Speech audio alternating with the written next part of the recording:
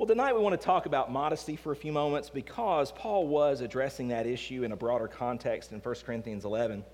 And so, in your view of modesty and your study of modesty in the Bible, where does your study of modesty start? We preached on this several years ago, did a little mini-series on it.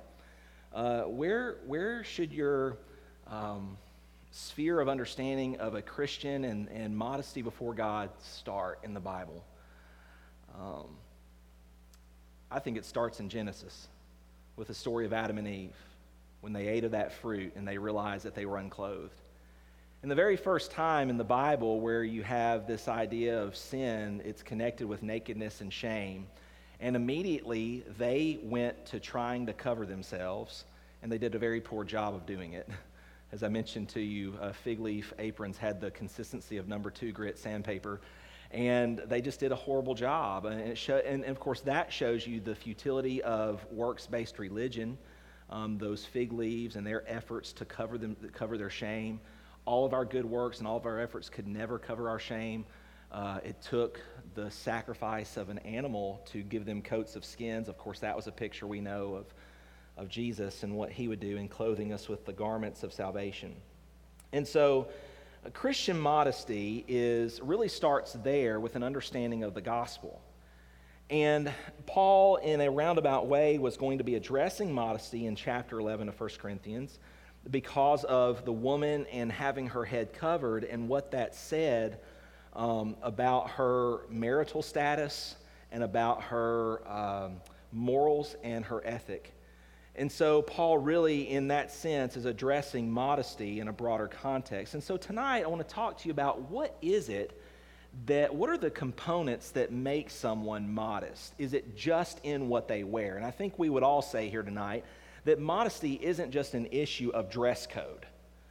Although that is a piece of it. And so, yes, if we're going to be modest, it's going to affect how we dress. But what are the components that really give to us an understanding of modesty? And so there's 3 things that I believe God desires for all of us to have as a part of this idea of modesty in our lives. And so I believe I've shared some of these truths before, but I want to go back and just review some of these with us because I believe all these are important in the discussion that we have on modesty, because modesty does not start outward and work its way inward. It starts truly from inside and works its way to the outside in how we look and how we carry ourselves. So number 1 tonight, I want to talk to us this evening about this concept of humility and what it means to have Christ-like humility. 1 Peter 5 verse 5 says, "Likewise, ye younger, submit yourselves unto the elder. Yea, all of you be subject one to another, and be clothed with humility. For God resists the proud, and he gives grace to the humble." And so Peter says here that we should be clothed with humility. Peter instructs Christians to clothe themselves with humility. That would be a great garment to don this week, to wear this week. That'd be a great garment for us to wear into church. And that would be a great thing for us to keep in mind as we carry ourselves about in our personal relationships with others. Humility. What is humility? Humility is the ability for us to say that, well, we don't know everything. We are still learning. We have much to still learn. I wrote this down about humility. I thought this was a beautiful way to describe humility. Are we willing just to be another wallflower that clings to the cornerstone, letting our presence here on earth only serve to draw attention to him? Humility desires to make much of Christ. He must increase, I must decrease. That's the heart of humility. The heart of humility is to love one another, understanding that all of us are in need of God's mercy and grace. And so Peter here instructs Christians to clothe themselves with humility.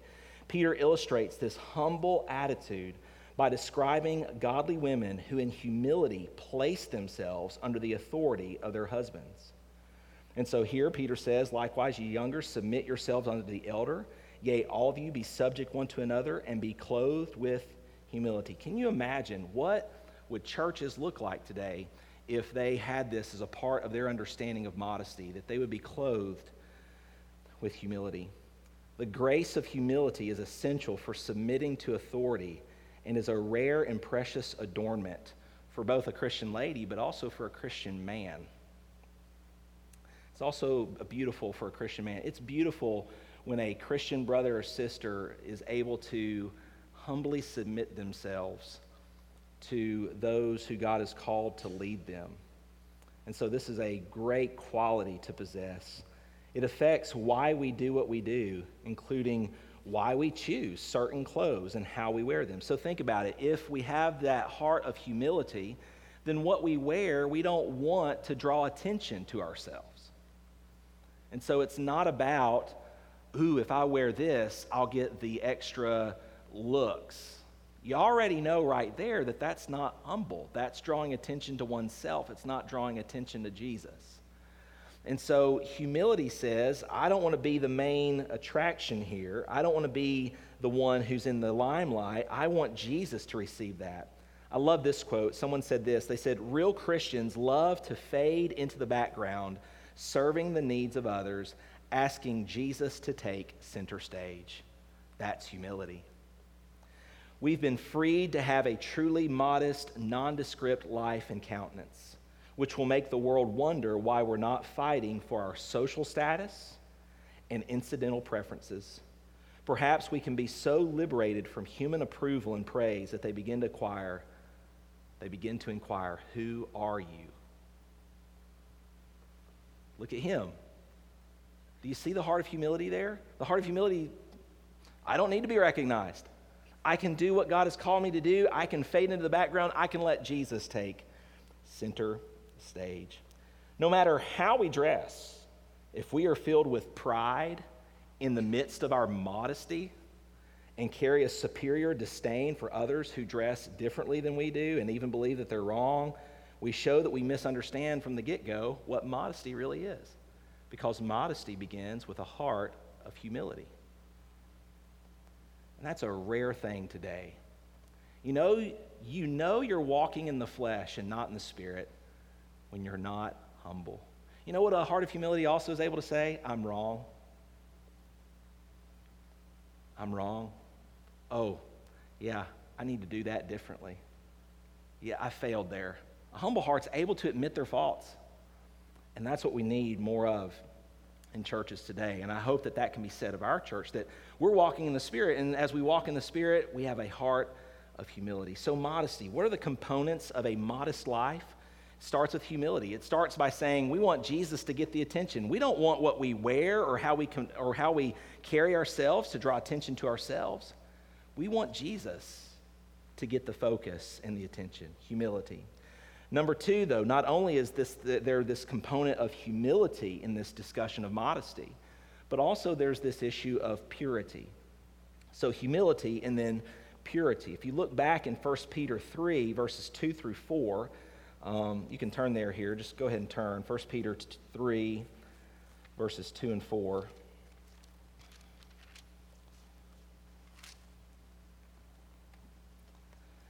Peter says here in verses 2 through 4, he says, while they behold your chaste conversation coupled with fear, whose adorning, let it not be that outward adorning of plaiting the hair and wearing of gold and of putting on of apparel, but let it be the hidden man of the heart. Do you see, even there, Peter is driving us to the true sense of the word modesty, that modesty does not start outward and work its way inward. It starts on the inside and works its way outward. So it starts with the heart of humility, but number two, it has this great sense and desire for purity, cleanness. I love this picture here. He says, but let it be the hidden man of the heart.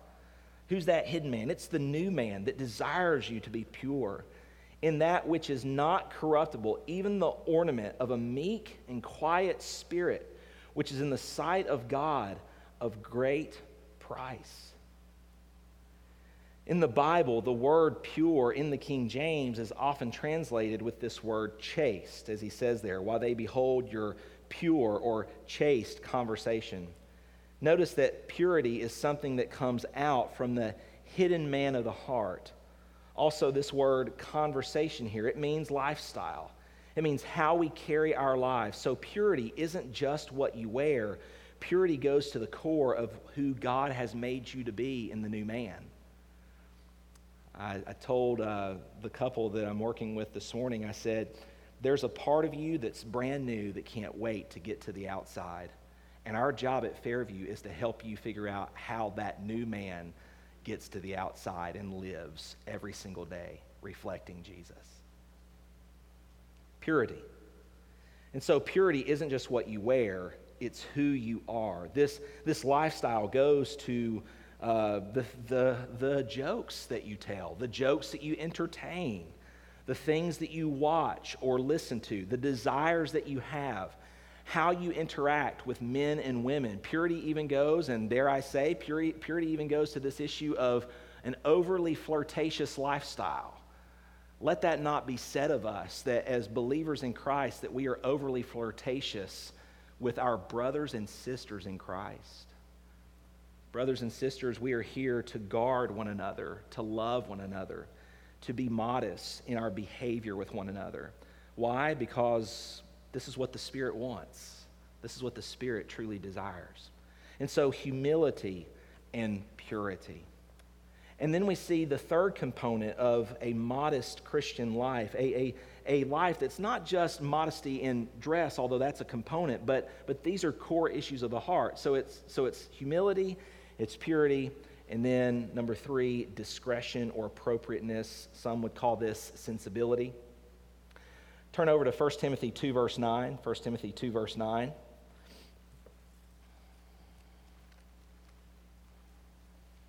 Back to 1 Timothy, where we started tonight.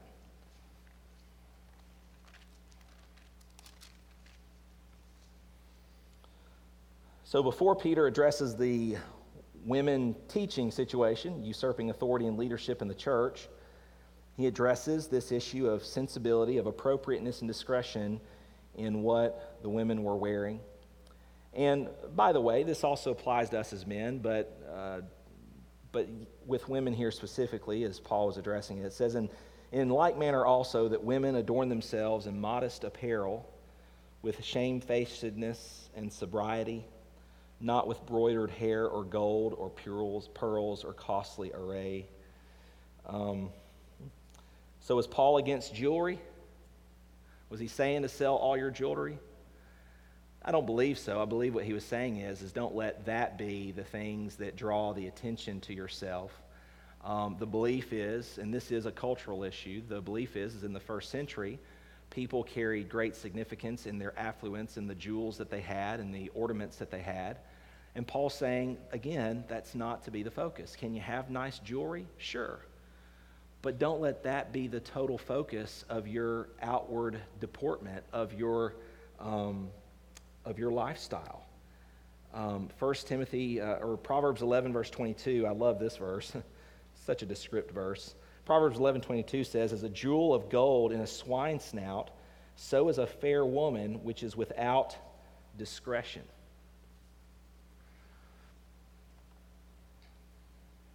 That's such a descriptive verse. As a jewel of gold in a swine's snout, so is a fair woman without discretion. Ladies, can I just say this? For good, godly men, they see past just the fairness of your beauty. And there is something for a good, godly man that is truly, in a healthy way. I'm not talking about in a sexual way, but just in a good, pure way. There is something truly attractive about a woman who is not only fair in their complexion and in their outward beauty, but they also are full of wisdom. And they're full of the Holy Spirit. And so the Word of God here is clear.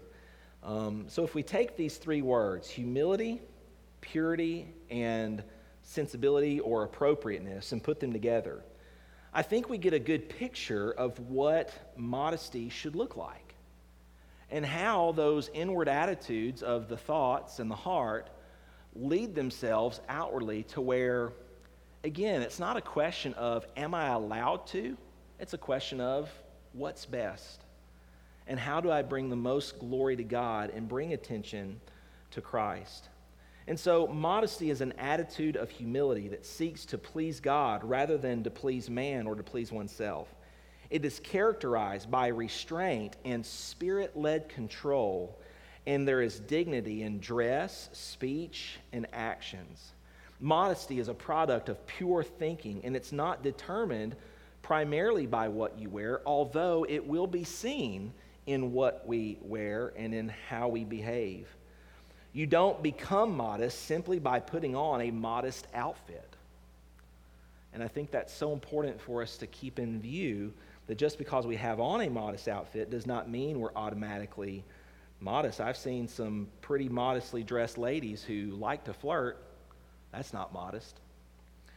Being appropriate or sensible requires discretion to evaluate what is modest in each situation. So, how does this apply to us in here tonight? Well, I think we as parents, as grandparents, as the older generation, have a responsibility to continue to shepherd the next generations of young people coming up.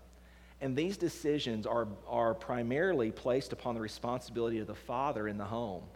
And Rebecca will tell you, we have regular conversations about this in our home. And that's a continual thing that we are working through, trying to show our children even, that it isn't just a matter of what you wear and what you don't wear, but it's a matter of your heart and why you do this and what you're trying to communicate through doing this. And so, although it is true that modesty in some ways equals what you wear, it's true that what we wear and how we wear it can be either modest or immodest. Modesty is a way of thinking that is characterized by humility and purity, and it results in sensible and appropriate actions.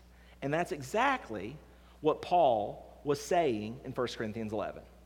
He was saying, listen, here is the sensible and appropriate decision. There's not an issue here with whether this is a sin or not, as far as God did not make this law in the Old Testament that said, thou shalt not go with your head uncovered. But the issue was what was sensible in that culture. And like it or not, we live in a culture where there is, and of course I know that there's this discussion that goes on in our heads tonight, even as I go back through some of these principles, and the question becomes, well, where's the line? All I know is what one Supreme Court justice said when they had this big lawsuit about decency and pornography and how they were, of course, these are always battles going on in our culture of what's free speech.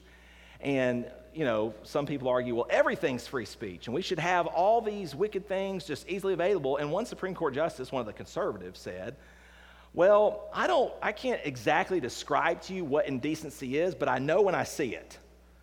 And when it comes to modesty and some of those issues, I believe that there is a clear line that the world can clearly say, hey, we know that's wrong. But even within the local church, we can say, okay, we know that is drawing attention to oneself. Now, and here's the question then. When that happens, as you have a church that is growing and is growing together in grace, how do you address those issues? Well, in the spirit of meekness, in the spirit of humility, in the spirit of having a heart for the other individual, talking to, if it's a child issue, talking to parents one-on-one, discussing those things with them, because that's where the disciple making needs to occur. And so the way we need to handle that as we grow and as we talk about what it means to make disciples is we need to allow the parent to play that primary role in those children's lives. And so going to parents and helping parents work through these issues with their kids. And so how do we put these principles into practice and make application in both our personal lives and corporate lives together? Well, I read this quote. I thought it was good. He said this: following a list of rules is far easier than the difficult process of learning to apply principles. It is often a lazy substitute for the careful study and application of God's Word. We should strive to be like the Bereans, who were commended for their excited diligence in searching Scripture to verify the truth that they were being shown. God didn't give us a list of complex rules complete with a vast index to live the Christian life. There just simply isn't enough space to give us step-by-step instructions for every single situation. So, God gave to us a guide, a map, complete with principles that apply to every variation in every culture and time period that a person might experience. And I think you see that in what we studied this morning. There's a specific application in 1 Corinthians 11 that doesn't apply to us, but there are principles that do. And so with that, we have great freedom and liberty in Christ, but at the same time, we cannot ignore the cultural and social implications of many of the decisions that we make. And so I hope that that has been helpful to us. Wanted to mention a couple of other thoughts here. Proper motivation for modesty is a heart that has been captivated by Jesus. What motivates modesty in our life? A heart that truly wants Christ to be preeminent. A Christian view of modesty starts with the gospel. That's why we started this message tonight by saying you have to have a firm foundation in the gospel. And that, amazingly, we are connected to Christ in his death and resurrection. And we are adopted into God's family completely by his grace. After this inner transformation occurs, we are called to good works that show the reality of Christ's life within us. Among these good works are, number one, to deny ourselves, meaning not to walk in the flesh. Number two, that we glory in Jesus Christ, worshiping him above all else. And that number three, we put off the old man and we put on the new man, which is created in righteousness and true holiness. And so may that be said of us tonight as a body of believers who are growing. And we're growing in grace together. And as we reach new believers and as we begin to disciple them, understand that that process doesn't happen all overnight, but that we're working with them, we're mentoring, and we're growing together. And I hope that this has been a help and a great review tonight. Let's have a word of prayer.